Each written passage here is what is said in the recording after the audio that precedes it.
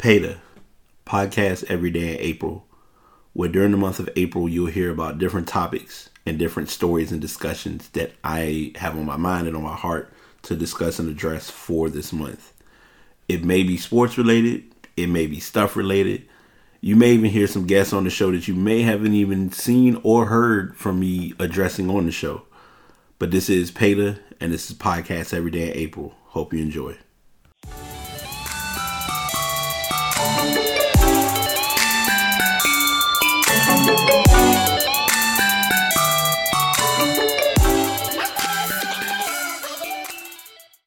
Episode 175 of The Past is here. What is going on, y'all? I am your host, BT, with yet another episode on tap.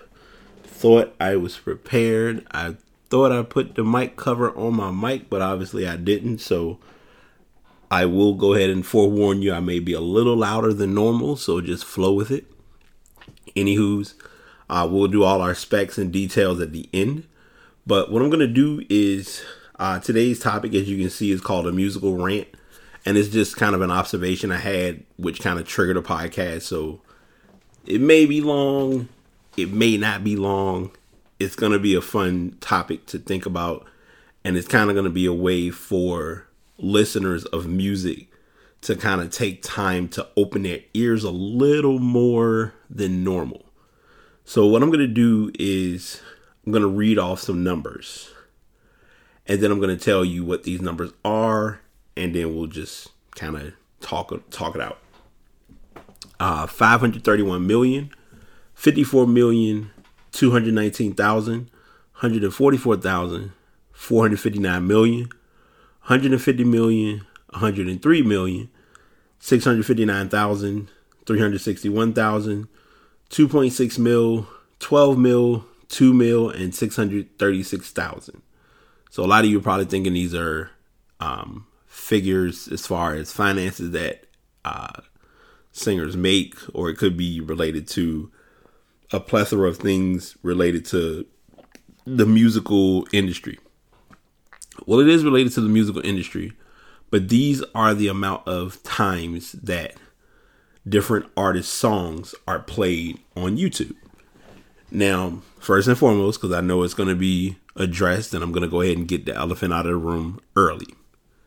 Streams of YouTube are kind of a subject to subject matter, in the sense that a lot of streams are unfinished streams, and or you also have more people who are streaming from their devices, since we are in like a 1999 era as far as streams for services such as Tidal, Spotify, SoundCloud, iTunes, Pandora, the list goes on and on.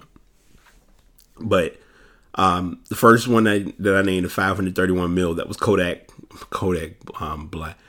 Cardi B, Bodak Yellow. Stir Fry for Migos had 54 mil. My nose. Me in this fight today. Beyonce 7-Eleven, classic throwback, had 459 million. Kanye West, another classic, 150 mil. SZA with Kendrick Lamar, The Stars, had 103 million. Aquemini, you're looking at 2.6 million by Outkast. Tiny Desk, when T-Pain performed, it gained 12 million views, because that was a different viewing of him, because you normally expect auto-tune, which he didn't have. Robert Glasper with Jill Scott was 2 mil. Then your lower ends, those lower amounts, Yebba, she just did a new song called Evergreen, which is relatively new. It has 144,000 views. 219,000 was PJ Morton, How Deep, which featured Yebba, which was from the Gumbo live performance. If you have not listened to that and you're a music snob, I would definitely recommend that. Sci-Hi the Prince, No Dope on Sundays, 659,000. Big Crit, I've turned into kind of a undercover Big Crit fan, low-key. Undercover, low-key, whichever how you want to put it. 361,000 listens or views of Mixed Messages. The Thundercats, so there was an artist group called Thundercat. They did an album called Drunk. The full album had 636,000 views. I just want you to understand that's the album, not just like it's one track, but it's the entire album that was played. 636 views. So why am I bringing all of this to attention, and why is this something that is has sparked my interest? Mainstream matters. And here's why I say that. If you really go and listen to music, most people are in the I want a good beat and a decent hook. It doesn't even have to be a good hook anymore. Like, artists can get away with halfway doing a hook, and supporters are going to support the artist. And for whatever reason, that can be a good thing, or it can also be a extreme, unexpected challenge. Because there are those artists who are under the radar that no one knows about, or that are like a lot of those artists that I did mention that are like they had lower amounts in views, are part of why a lot of the bigger artists are known, strictly because between collaborations, lyrical writings, if you go back, as many people know, artists such as Neo and Carrie Hilson, I don't know, Carrie Hilton, whatever her name is, Miss Carrie, baby, she that's the best way I can come up with it. She wrote for a lot of artists as well. But those artists on the writing side aren't going to factor into the views or the listens that are counted when it comes to music. A few weeks ago, I listened to, and y'all know I always talk about his podcast, Joe Budden's podcast. And they had a discussion and a conversation about listens and streams and plays, or albums being bought, and how those metrics factor in to what's considered as album sales, or if an artist went platinum or double platinum or whatever the case may be. And if a valid point was brought about, and that's why I'm bringing all of these to attention. Those listens and those hears that we look at, like I'm just looking at YouTube. I could probably go on iTunes or or Spotify. I'm just naming it. Or I'm sorry, let me get the big three: iTunes, Spotify, or Tidal. And you could break down and listen. Look at different albums of various artists, and break down how many listens those albums have gotten, how many reviews were given, because there's two sides. There's if we gave this album 1 star to 5 stars, or did we actually write a review on how we felt about the album? This kind of almost ties into the customer service breakdown, as far as when you buy something from a store online and you rate it 5 stars, but you don't give a review, or you don't rate it any stars, but you actually write down what you liked or disliked about the product. Some of those can or can't be accounted for, and it's kind of like it kind of dwindles into that dark / gray area of the internet. I'm bringing this to light, and I'm saying all of this to just, like I said earlier, the small artists are why a lot of the big artists exist. And I know that probably will blow a lot of people's mind, but I'm going to give some retro Papa music backstory to just kind of get people's ears a little inclined to reality. There was a setup that they had, I believe MTV did this, where it was called Next Level. And it would kind of, between BET and MTV, they would kind of introduce like new artists, up and coming artists. If you hit that up and coming artist cue or that flow, that meant something, because that was leading to, hey, in a couple of months, soon we're going to expect an album or a LP or whatever to come from this artist. In most cases, it did. Chrisette Michele was a prime example. She, got on the scene, did did a few songs that was catchy, and then she dropped an album, which led to doing singles. Now we're in a stage where in 2018, and I really, as a music fan, I had to accept this. And I know a lot of people who listen to music can kind of don't care about it, but I'm one of those ones that do. Album sizes have shrinked. And one of the reasons that it shrinked, which is evident, is interludes. Interludes and just added space to kind of fill a worthwhile album.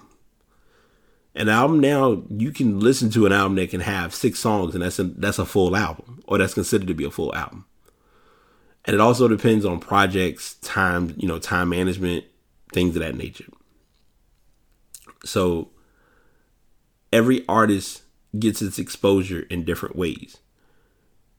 You kind of have to heard it through the grapevine to hear a lot of the smaller artists, but the benefit of streaming sources such as an iTunes, a Spreaker, a Tidal, Spotify, is to get those artists that exposure.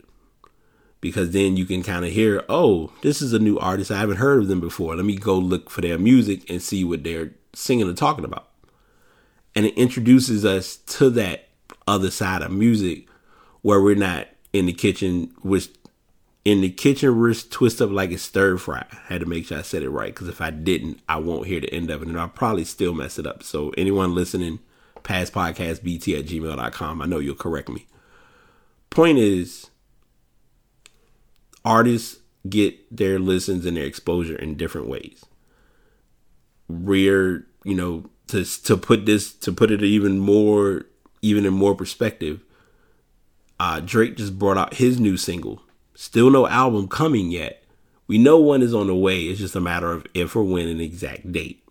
But his new single, I can guarantee you, probably already has over 15 million views, if not more, because it's Drake. But if you have an artist, say a Tanashi, and a lot of people that aren't big fans of hers for their reasons, trying to think of other artists, like, as I mentioned, Yebba, the Clark. Like if an artist like Missy Elliott were to come back, Missy would have a lot of catching up to do in music, and it's not her fault on that regard. And I'm saying that, and I'm probably gonna get chastised for making that statement. But it's not a knock against Missy. It's just how the music industry is now. So you have to just kind of learn and flow with how music is heard. Like, okay, Drake's new song right now on YouTube has 37 million views. It's been a week. You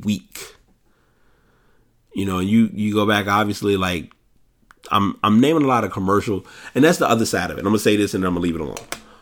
A lot of artists, we're now in what's known as the commercial, non-commercial era of music. So if you're an artist and your album is platinum or it's a huge hit and we all over and we love it, great, cool. You'll get spins, it'll get attention. As you become mainstream, that's how you get through the radios, things of that nature.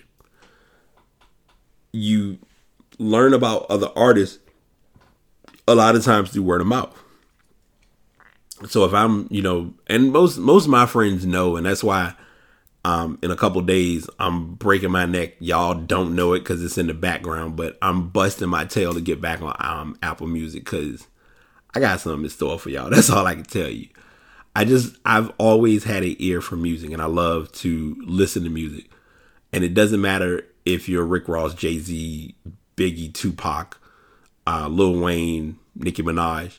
I like all of the under the radar small name artists, because what we failed to realize was there was one point when Migos was not relevant, and I think a lot of people who listen to music still forget that Look at My Dab came from Migos, but we don't. We know them. More people know them for Bad and Bougie quicker than they would know them for Look at My Dab, or let alone the song T-Shirt. If you were a listener or had an ear at the time for the culture. So and I know I'm giving a lot of the mainstream artists the attention or the spotlight, but when you're on YouTube and they give you recommendations, look at some of those older videos or some of those other songs and artists that we really don't hear about in main stage, because then that will get you over to whatever streaming source you're using to listen to a Robert Glasper, to listen to a Marsha Ambrosia, to listen to Flow Assist, to listen to Khalees when she was in her heyday, tearing it up. So that's what I'm here to give you all today. Is don't forget the small listens, because the small listens are why the big listens exist. And most of all, always, if I never say it enough, thank y'all for tuning in. I do appreciate every listen. I'm implementing something a little different now with my podcast. You'll still be able to, if you want to go and listen to on Spreaker.com, that option is always there. I always make sure that the links are in the best term to use it, hot and ready. But you can listen to the podcast on Spreaker. I do upload, and you are hearing my voice thanks to the Blue Yeti without the pop filter. Well, without the windscreen, because I'm using a pop filter, which I've finally in years realized the relevance of having one. But that's all random nonchalant. The part that I want to share that's important is on the past podcast page, there is an option at the bottom for anyone who wants to subscribe to my iTunes. If you're not subscribed, I would definitely recommend subscribing. And if you're doing it from your phone, it's even more convenient, because all you do is go to pastpodcast.com. It'll be a button at the bottom. Hit subscribe at the top. And if you listen to a couple shows and you get some feedback and have some input, leave a comment. Comments are welcome. Criticism is helpful. I did leave my email earlier, but I'll leave it again. Pastpodcastbt@gmail.com. Intro and outro is thanks to Grimecraft. And finally, if you are wanting to check me out and get information through social media, Past Podcast, Twitter, Facebook, Instagram, Snapchat when I use it. I'm getting into a groove with having some more Insta story fun, so check those as my sporadic moments occur. But that's what I'm giving y'all today. Use it, love it, be great. Continue to be blessed, stay positive, stay in the right state of mind. That's how we get through things in our routine. And on that note, y'all take care. Pass signing out. The one point of the show I don't like to reach, but every show must have an ending. So you have made it to the end of yet another episode of the podcast Every Day in April. Continue to tune in. These will be going on from April the 1st until April the 30th. And I will guarantee you that there will be plenty of content and more than enough information to share and address during this show. Thanks for tuning in.